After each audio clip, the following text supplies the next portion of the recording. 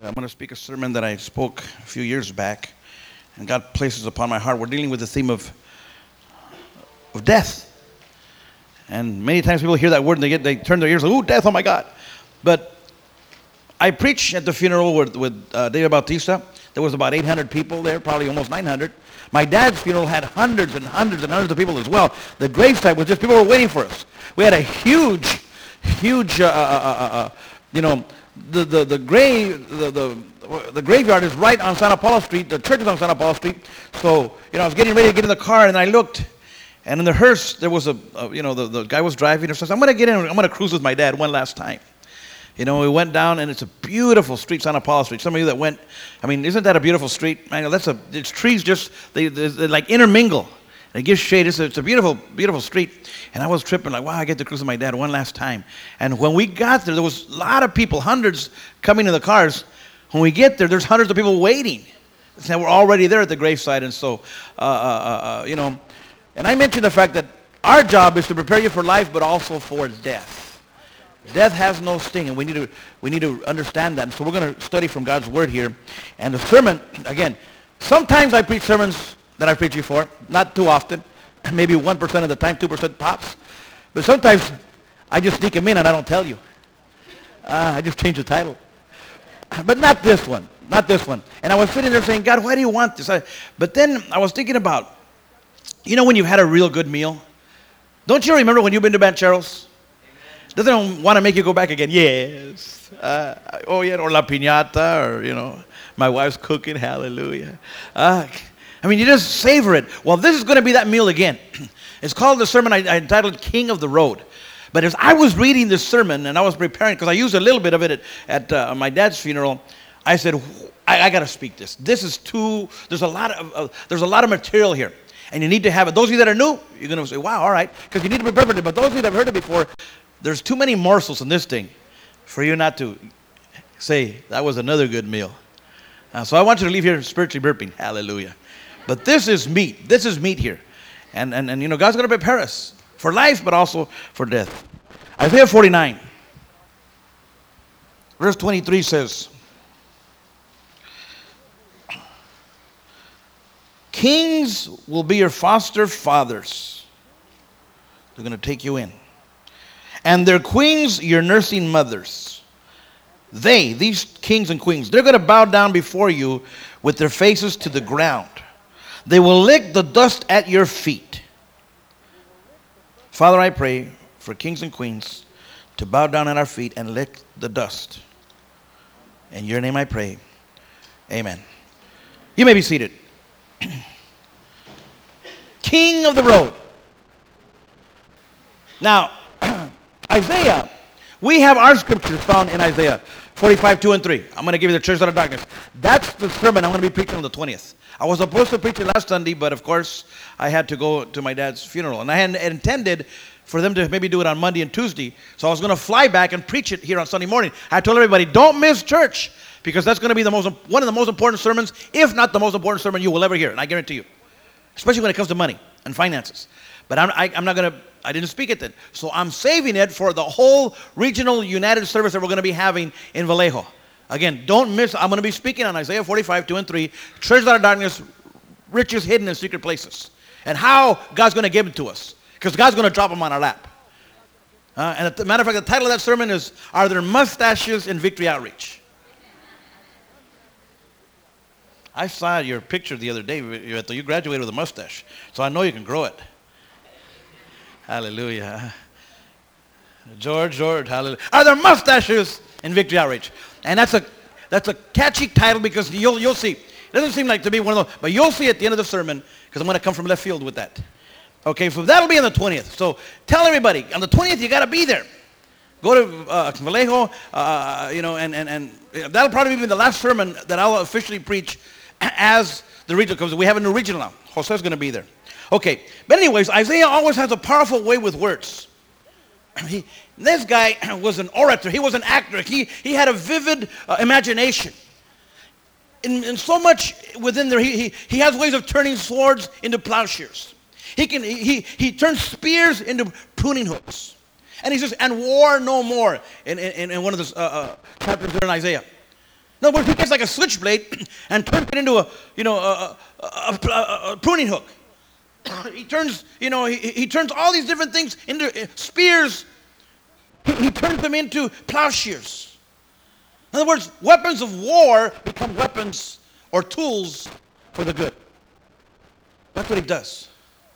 And here in chapter 49, he has kings taking off their royal robes and putting on the apron of a servant. That's vivid. That's something else that makes you think. Today's sermon, please stay with me. Okay, because this is what Isaiah was bringing out. He has queens taking off their crown and putting on a nurse's hat.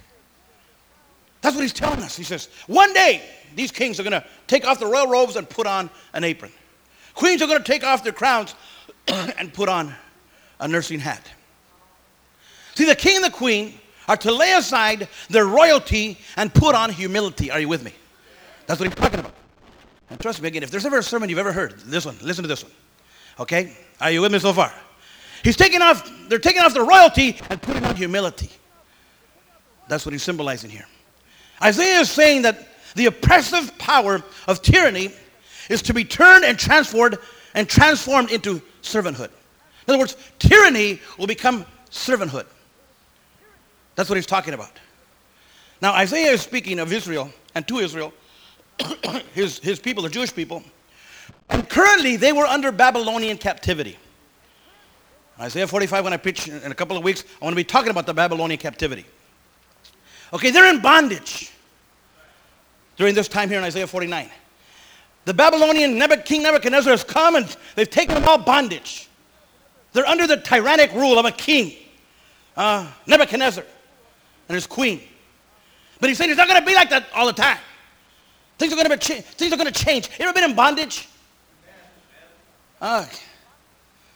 When I spoke parts of the sermon at my dad's graveside funeral, I talked about King Herod. And I could say it with empathy there. And everybody, and there was hundreds of people there, they knew. Had been under tyrannical rule before of King Herod. I said, but they don't rule me no more. Kiss my feet, little powder. Don't bother me no more. See, a lot of us have been there. Whenever a people are taken into captivity, the opposing king is always the symbol of bondage. They have conquered us. King Herod conquered me. I'm not going to lie. I mean, it had me under tyrannical rule. That's what always happens when a king takes over. For the people automatically come under his rule, his domain, or his authority, this new king. That's the kind of way Hitler would have been if he would have conquered the world. He would have been very, very tyrannical. Thank God he didn't. But that's what would have happened. Okay? In trying to conquer the world. He would have been a terrible tyrant. So people, and especially the Jewish people, who were in exile under Babylonian bondage, they totally disliked the power of kings and queens. They didn't like kings and queens. And God had told them before, you want a king? Okay, I'll give you a king. And they said, no, we'll take one. And now they didn't like kings. Because to them, they were a conquered people, and they despised them. To the Jewish people, the Israelites, kings meant invasion. It meant slavery. It meant captivity. It meant homelessness, exile, and pain. It meant no freedom. So they didn't identify too good with kings. They hated kings, if you will. But then a prophet rises up, the Bible says, with a powerful, piercing message of hope. Isaiah has plenty of insight and foresight. He's got a lot of vision. Okay? He sees the light at the end of the tunnel. He says, you might be in a bondage right now, but someday. I like the Church of God of Christ preacher, but someday. I mean, it's Friday, but someday. Sunday's coming. I mean, he might have been buried, but someday. And it can happen. There's a light. There's hope that Isaiah pens and brings out. And he's a prophet. He begins to tell his people that someday this bondage will soon be over. And that restoration and return to the Palestine homeland will soon come to pass. It's going to happen. But you got to keep hope alive. See, Isaiah sees a day of restoration. The roads of affliction are to turn into highways of joy and laughter. That's what he says. Plowshares into pruning hooks. swords into spear, into good stuff. He sees the road breaking down the line. The going to become straight. Then finally, he says, kings and queens are to become your servants. I mean, that's hope, if there ever was some. And with that same imagery and description that Isaiah is talking about, and chapter 39 of Isaiah, that very same thing still can happen today to all of us who have been born again. If you've been born again, then you got privileges. If you've been born again, you can use these things as tools for your good, for your benefit. They don't have to use you. And that's good news. That's gospel. See, the very same things that happened and went on in the roads of Babylon back in those days still happen with you and I. As we travel spiritually on our own Calvary road, within our own modern life here today. See, there's kingly and there's oppressing vices that come and put their vice grips on our own lives as well. Vices, what do you think they call them vices? A vice grip that has you locked in. Some of you know what I'm talking about, especially the men's home and the women's home. We know those vices that had us. Once a drug addict, always a drug addict. Lie! But the devil will propagate that. He'll try and push it. You can't make it. There's no hope. All that stuff. Lies from the enemy. But he's going to do that. Things that come and try to bring us into bondage and captivity and place us under their helpless and hopeless as slaves. But the moment and the minute we get saved, see, these former tyrants, these kings of the road, if you will, become our servants and our nursing mothers. These kings become our servants. Thus, we become truly set free. And those same kings who used to rule and control us, they now can and should become our very own servants and kiss our feet. Let me give you a very quick illustration of this, and I've mentioned this before. It's found in Niagara Falls. Niagara Falls before, it used to run rampant. It's a huge falls. I mean, if anything gets in its way, it's over. Houdini included. Anybody messes with Niagara Falls, you can't do that. It's a mighty tyrant. It's a huge ruler. That's nature. But one day, science figured out how to use Niagara Falls, and now it's all of New York. Hallelujah. The mighty Niagara has now become our servant. It serves us rather than we serving it. We're going to think like that. We're more than conquerors. That's what Niagara does. It has become, our nursing mother. It's bowed down before us. Now, with all that, I now want us to bring the sermon to down home where we live. Down our road, down our Calvary road, where each and every one of us travel every day. The road that you and I must travel. Okay? See, there are other kings, other tyrants in our lives. Other kings and other queens who want to rule us and drive us and knock us around. They want to chain us and entangle us and crush the very life from us. These queens and these kings in our lives. But the gospel of Christ, it calls for the very kings to become our servants. We are supposed to use them, not them us. Old habits become our tools. Former vices become our stepping stones. We are to eat honey from the carcass of the lion. Isaiah says in one of his books, he says, we're going to get the lion, and we're going to eat the honey from its very carcass. And the lion's going to be king of the jungle. Shut up, I'm hungry. Come here, honey. Honey. I'm going to use that with a duck off. I think it's very, very, what a dude. The guy's got a mind. I'll make Alfred Hitchcock and Rob Sterling look like Cub Scouts.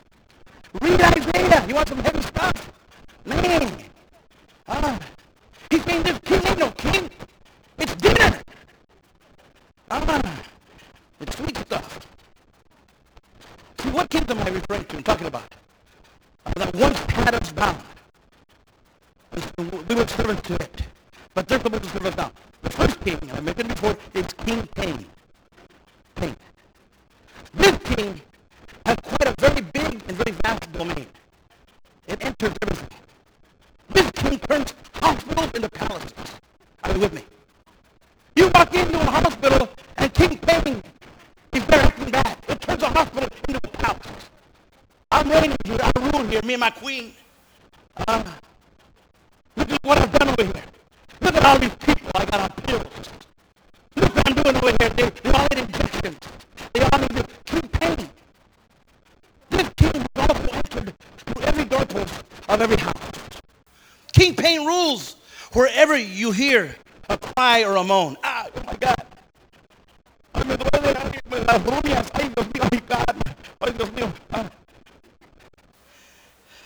It's like that lady that I talked about before, the one that said, doctor, but it hurts. Doctor, it hurts everywhere. What do you mean? Oh yeah, it hurts. Right here. Oh, it hurts, doctor. Right here, look, it hurts. Right here. It hurts over here, doctor. It hurts, doctor. It hurts everywhere. It hurts, doctor. Finally, the doctor said, no. Your fingers are broken. It hurts. My God. It hurts. I know your fingers broken, you know. But the King Pain lives and it lingers long under the roads of every country. Wherever people heard King Pain is there. Long live the King. He'll fix all of us. He'll fix it. But once again, according to Scripture, and especially Isaiah 49:23, King Pain is supposed to come to us and leave more than it takes. That's one of the morsels of this sermon right now. I hope you heard what I said. King Pain is going to come into every household. But when it comes to the house, it's supposed to leave more than it takes. Oh, but it took its toll on me, the pain. It's supposed to leave more than it takes. Oh, but look at the way pain left me. It's supposed to leave more than it takes when it's gone. Did you hear what I said? It's going to come and take. But if you use it correctly, King Pain will leave. He's going to take it from you. He is to become a nursing father and bow down to us. He is sent to us now to become an instrument and a tool of edification, not destruction. God sends us sometimes, by the way, for edification, not for destruction. As an instrument, as a tool. Yes, Pain is still a sharp, cutting edge of a knife. Yes, it does. In other words, King Pain cuts and it's sharp, like a knife. But instead of coming and inflicting only hurt and misery into our hearts, King Pain is now supposed to be used to carve out character, to shape us and chisel us into people of honor and soul. Are you with me? It's supposed to be used of God. Yes, if you're going to go through some hard times. But it's not supposed to be king. It's supposed to be a knife. It's going to come and carve out character into your heart and give you Paul. Paul says, man, I was shipwrecked. All these things happened to me. He said, I was stoned. And when you were stoned back then, it didn't mean like today. You were supposed to die. That was the ultimate. He said, but I got up. I shook it all up. And he told him, don't go preach over there because, you know, they'll stone you. He said, I got up and I went right back in it. And I told King Pain, is that all you can do? Come on. I'm still standing. I'm still here. Someday. It's Saturday, but someday's coming. Is that all you can do? For me to live this paradise day, I can't do. That's a win-win situation. What an equation. He said, you're supposed to come and carve character. Not hurt, necessarily. Yes, and sure, pain will come to any and all Christians. None of us are immune. But instead of taking, it's planting. It's planting, it's molding, it's shaping. Leaving more than it takes. We're growing by this stuff. Don't be a sissy. Christianity. Life is hard. And with Christianity, life is good and hard. But it's not going to be easy. I mean, every time I walk into these doors and I see your faces, I say, thank you, Lord. Because I know you go through some pain. Long sermons. Chisel, hallelujah. That ain't nothing to do with getting so long. Shut up, hombre. Come on, grow up. It's going to leave more than it takes. It takes something to sit there and listen to a sermon like this. But it's going to leave more than it takes. Are you with me? He sown the seeds of pain will grow the harvest of joy and character. Ooh, I like that. The seeds of pain are going to grow a harvest of character in your life. Tears will produce and water the seeds of patience and joy and long-suffering. Fruit, my friend, that will eventually work for us. The sword of King Pain has turned into the plow of hope.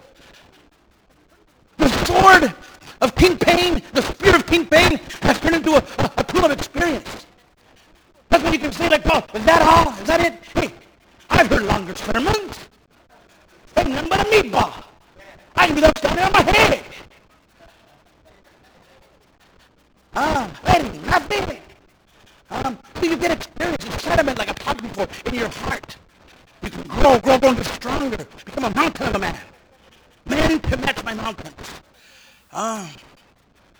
So it becomes experience. Every strike that King Pain brings our way can be turned into something good. Because of King Pain, our tiny life, which was once a small plant, has been turned into a strong giant of an oak tree. He became a little plant, but then because of pain, he became an oak tree. King Pain has become our servant. Now for many of us, because of the past pain that we suffered and the past pain that we went through in the world, we now can become loving and enduring, empathetic kind of people to help people who were once in the same predicament that we were in. We can turn the tables on the devil. Been there, done that. I know how to get out of that, bro. Look, here's what to do. Don't leave the home. Don't stay here. Don't listen to the lies of the devil. The devil, yes, the devil, bro. He lied to me too, but I understand that. You turn the tables. See, also now, with a number of us, when once we ran hard for ourselves and for the devil, now we can run even harder for God. Pain has come and must now bow down to us. Paul said, hey, 3 times I prayed that this thing would be taken from me, but it wasn't. But I use it for the good rather than it using me. Did Paul's pain go away? Is it Corinthians chapter 7? No. But God turned it around for Paul's good, for Paul's character. Now, how about another thing on the road of life? Money. Mammon. God gives it a name, mammon. Mammon also goes by and messes with us. It comes and it tries to collide with us. Money. It's a king. It goes by a lot of aliases. Money does. Gold, silver, moolah, money, property, possessions, position, prestige. Whatever the name, every one of us will encounter King Mammon sooner or later on our journey here in the road of life. See, because it's not a question of whether we're rich or whether we're poor. It's going to attack every household. Whether you make $2,000 a month, $3,000 a month, or you can't wait for the GA check. I have so many men leave the home because of SSI, GA. That's my money. We just had somebody get the group. That's my money. I want $270 of my money. Golly. See, we're serving it rather than it serves us. Money. It's supposed to be a nursing. It's supposed to be kissing our feet. And we're, woo. Oh, I got money. Some of us only have a smile on the 1st and the 15th. Because we're servants to money rather than it being our servant. My God. Let me ask you today. Where is Mammon's position in your life? Is he on the throne or is he kneeling down licking your feet? Are you his victim or are you the victor? Is Mammon your master? Is money your master? Or is it your servant? Ask yourself that question. See, regarding Mammon or regarding money, we need to understand this, my friend, regarding his rule over us. Mammon is very, very subtle and sneaky. Money has a very hypnotic way about it. Money doesn't push its way around at first. It entices. It allures us. It calls us and it beckons us. Look what you can do with me. You can have power. You can have friends. You can have prestige. Look what you can do with me. It has a way of persuading you in there. But it's a wedge principle. Once it gets in, all of a sudden, What am I going to do? Oh my God, it's got you. See, mammon doesn't come look in like gangbusters. He entices us with silk and with power. And pretty soon, we're drunk with greed. We want more. Money, money, money. We want a kingdom. We begin by wanting to make money and get the finer things in life. But soon, the finer things, become making money. Period. And now money has made us. We become a made man. Because money made you. The man creates in us desires that he cannot fulfill. Ooh. There's another nugget. Money, because it has a way of enticing us. It creates in us desires that it can't really fulfill. It can't fulfill. But we think it does. Because we think it's tricked us, it's conned us. Mammon gives us temporary thrills. But at the same time, it robs us of eternal joys. That's what it does. Gives you cheap thrills, little temporary thrills. Ooh, look what I can do. Ooh, look what I can do. I can go shopping. Or you women and me. Because I like to shop. Ooh, look at it. See, people, we need to understand this. Ooh, money costs too much. That's a big nugget right there. As a matter of fact, I'm going to have you repeat this. At the count of three, I want you all to say that. Money costs too much. Ready? 1, 2, 3. It does. It'll mess with you. It'll get you. We end up paying a heavy and a hard price. For what? For a bondage. We're paying it to shackle us. To mess with us. See, everybody will eventually run into this mammon money. This demon. And regarding this, I said, you cannot serve two masters, God and money. See, church, according to Scripture and according to Christ, our job is to make money serve God. That's what our job is. To make that money serve the Lord. What an honor to be able to pay your tithes and to give finance to God. And give it freely and not begrudgingly. No. Don't let it be your master. Let it work for the master. See, by the grace of God, King Mammon can become our servant, not us, his servant. Mammon can turn into the servant of a soul. He can work for us, not us for him. In Luke 16:9 that I read, Christ was saying to make money your friend, not your enemy. Make money your servant, not your king. That's what he said. May have friends in heaven through finances. In other words, let it become your friend, not your enemy. I would dare say some of you here, money is your enemy because it makes you do what it wants you to do. You turn around and make it do what you want it to do. I mean, thank God, for Daniel, when he was this, when money talks and trying to tell me, I'll give more. I just had somebody come and tell me the other day, he was talking to me, and I talked back, and I put it in that basket. I said, here we go, you want to talk to me? God used it. And in a church like this, God will always use it. Oh man, we know what to do. We got so much stuff we the youth are in it up to their. They're going to have the banquet. They're going to be having T-bone. They're going to be having extreme services on March the 3rd and 4th. And they're having the campus, all that stuff. But we got to use money rather than use us. The other thing is committing. Worst life on this planet than a greedy, cold miser. There's miser, greedy people, they're cold and a cold fight. But on the other hand, I don't think there's a better, more refreshing sight than a loving, giving person or a loving, giving church. It's more blessed to give than to receive. You know my father was known for as a giving man. He went to the funeral. He gave. He didn't have money. And then he said, told his master, $10 he would do it. He did. But look what he took with him. He's 73 years old, but he's gone now. But he was a giving man. When he came up here to preach, we didn't give him money to come up here. He drove himself. He counted it an honor. He counted it a privilege to preach. That was one of the highest of his life to preach in this country church. But he gave. And then everybody that came in, he gave.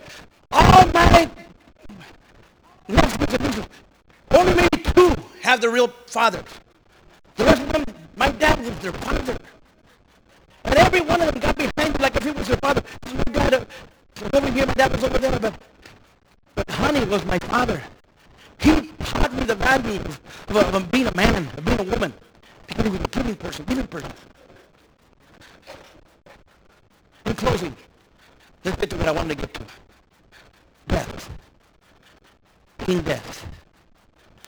This is the king that darkens each and every life, that comes knocking on every door.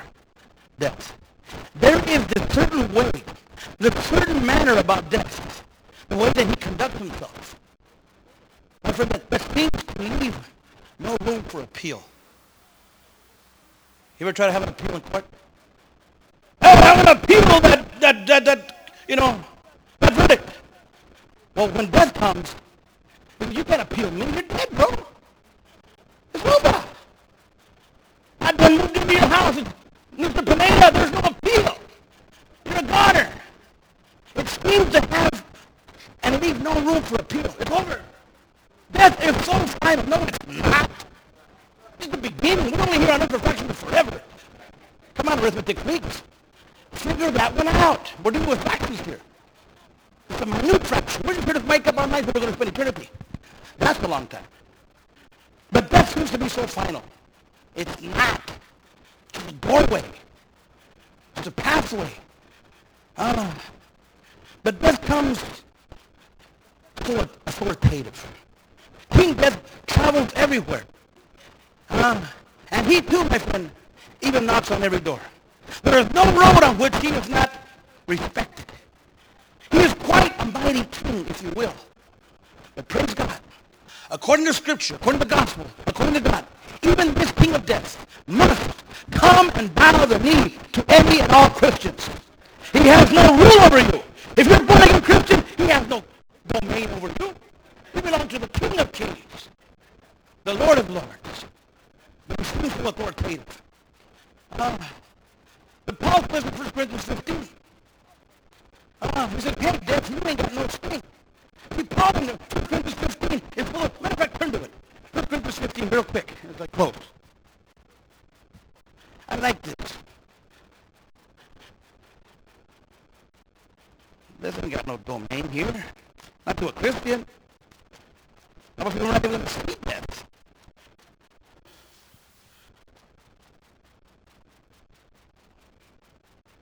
Look at verse 50. Do you have it?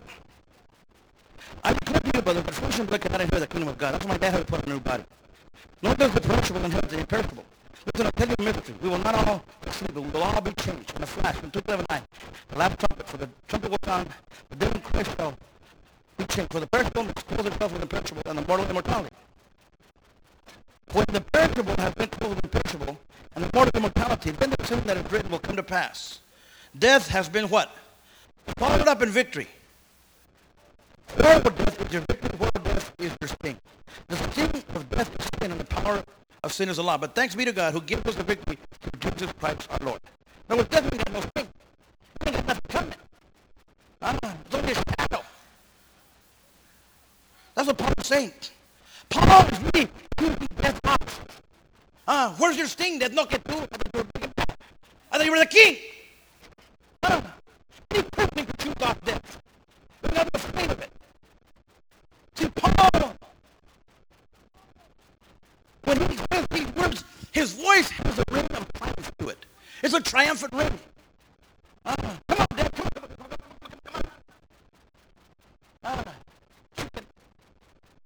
on.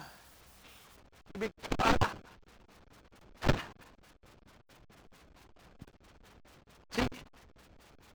You can go out and choose death and hope you don't like your death. Continue. A Christian, come back. See, Paul is showing us a king with no country. A king that has no place to rule over. King Death. Paul is showing us a king with no power. A king with no servants. If you're Christians. A king who has become our servant. Our nurse. All this king can do now is to serve to bring us to the real king. He becomes a servant. Your nursing mother. Your foster father. King Death has to obey us. Last Thursday, my dad's door because God sent it. And I said, come on, bring him to me. Bring him to me. All it does is serve us. It serves to usher us into the very presence of God. But that's how you got to look at death. Not as something, it's going to happen. There's a point when the man wants to die. When the judgment, death is your servant. If there's ever been a sermon you've ever heard, it's this one. If anything you can wake up to, stop to, it's this one.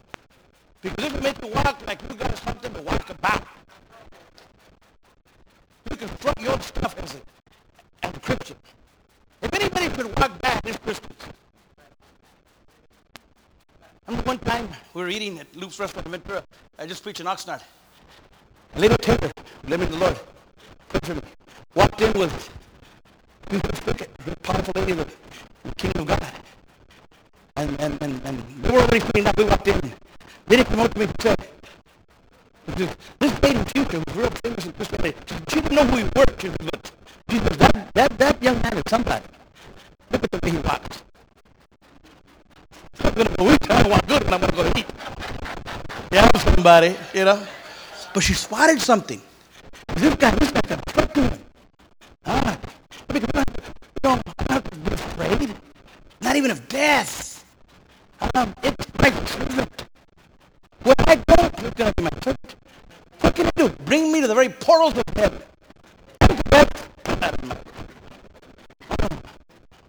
What a way to go. What a way to go. What a way to death. Being used of God. Get me in the very presence. We went through the fire, and we went through the water. Psalm 6:12 says, but you brought us into a spacious place. We didn't get hurt by a vehicle named death, our servant. It's your servant. It's supposed to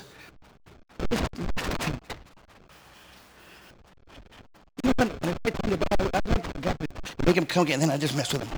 Give me 2 more seconds, Lord. Cross that line. Cross that line. You do anything to me.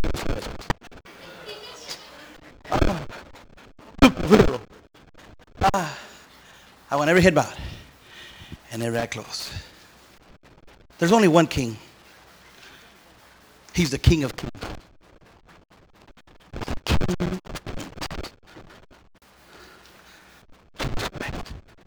That's the real king. Even the lion says it will be our meal of honey.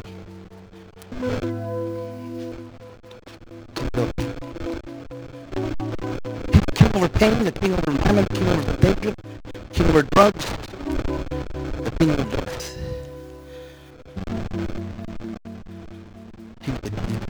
Every head of mine, I want to pray for those that this is of a learning experience, educational sermon, and preparation for death. But when you're experiencing some pain, some temptation, some grip, some vice the enemy has on you, and he probably does because you're allowing him to.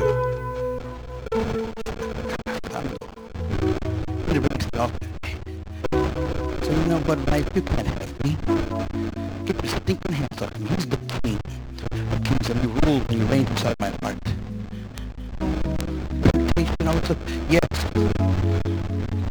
the road of Calvary, the Calvary road is full of temptations. But you don't have to bow down to it. You can bow down to you. You can use it for the good. To witness and to testify to others. Say, look at it, make it, you can make it. I want to pray this to somebody that is struggling. I wanted to say this prayer for Sunday morning. But there's a reason why God said no, it's not. Because the ultimate prayer of this sermon is God told me not tonight, Friday. And for a reason, perhaps. You have to educate, but also to bring victory. Every head is bowed, and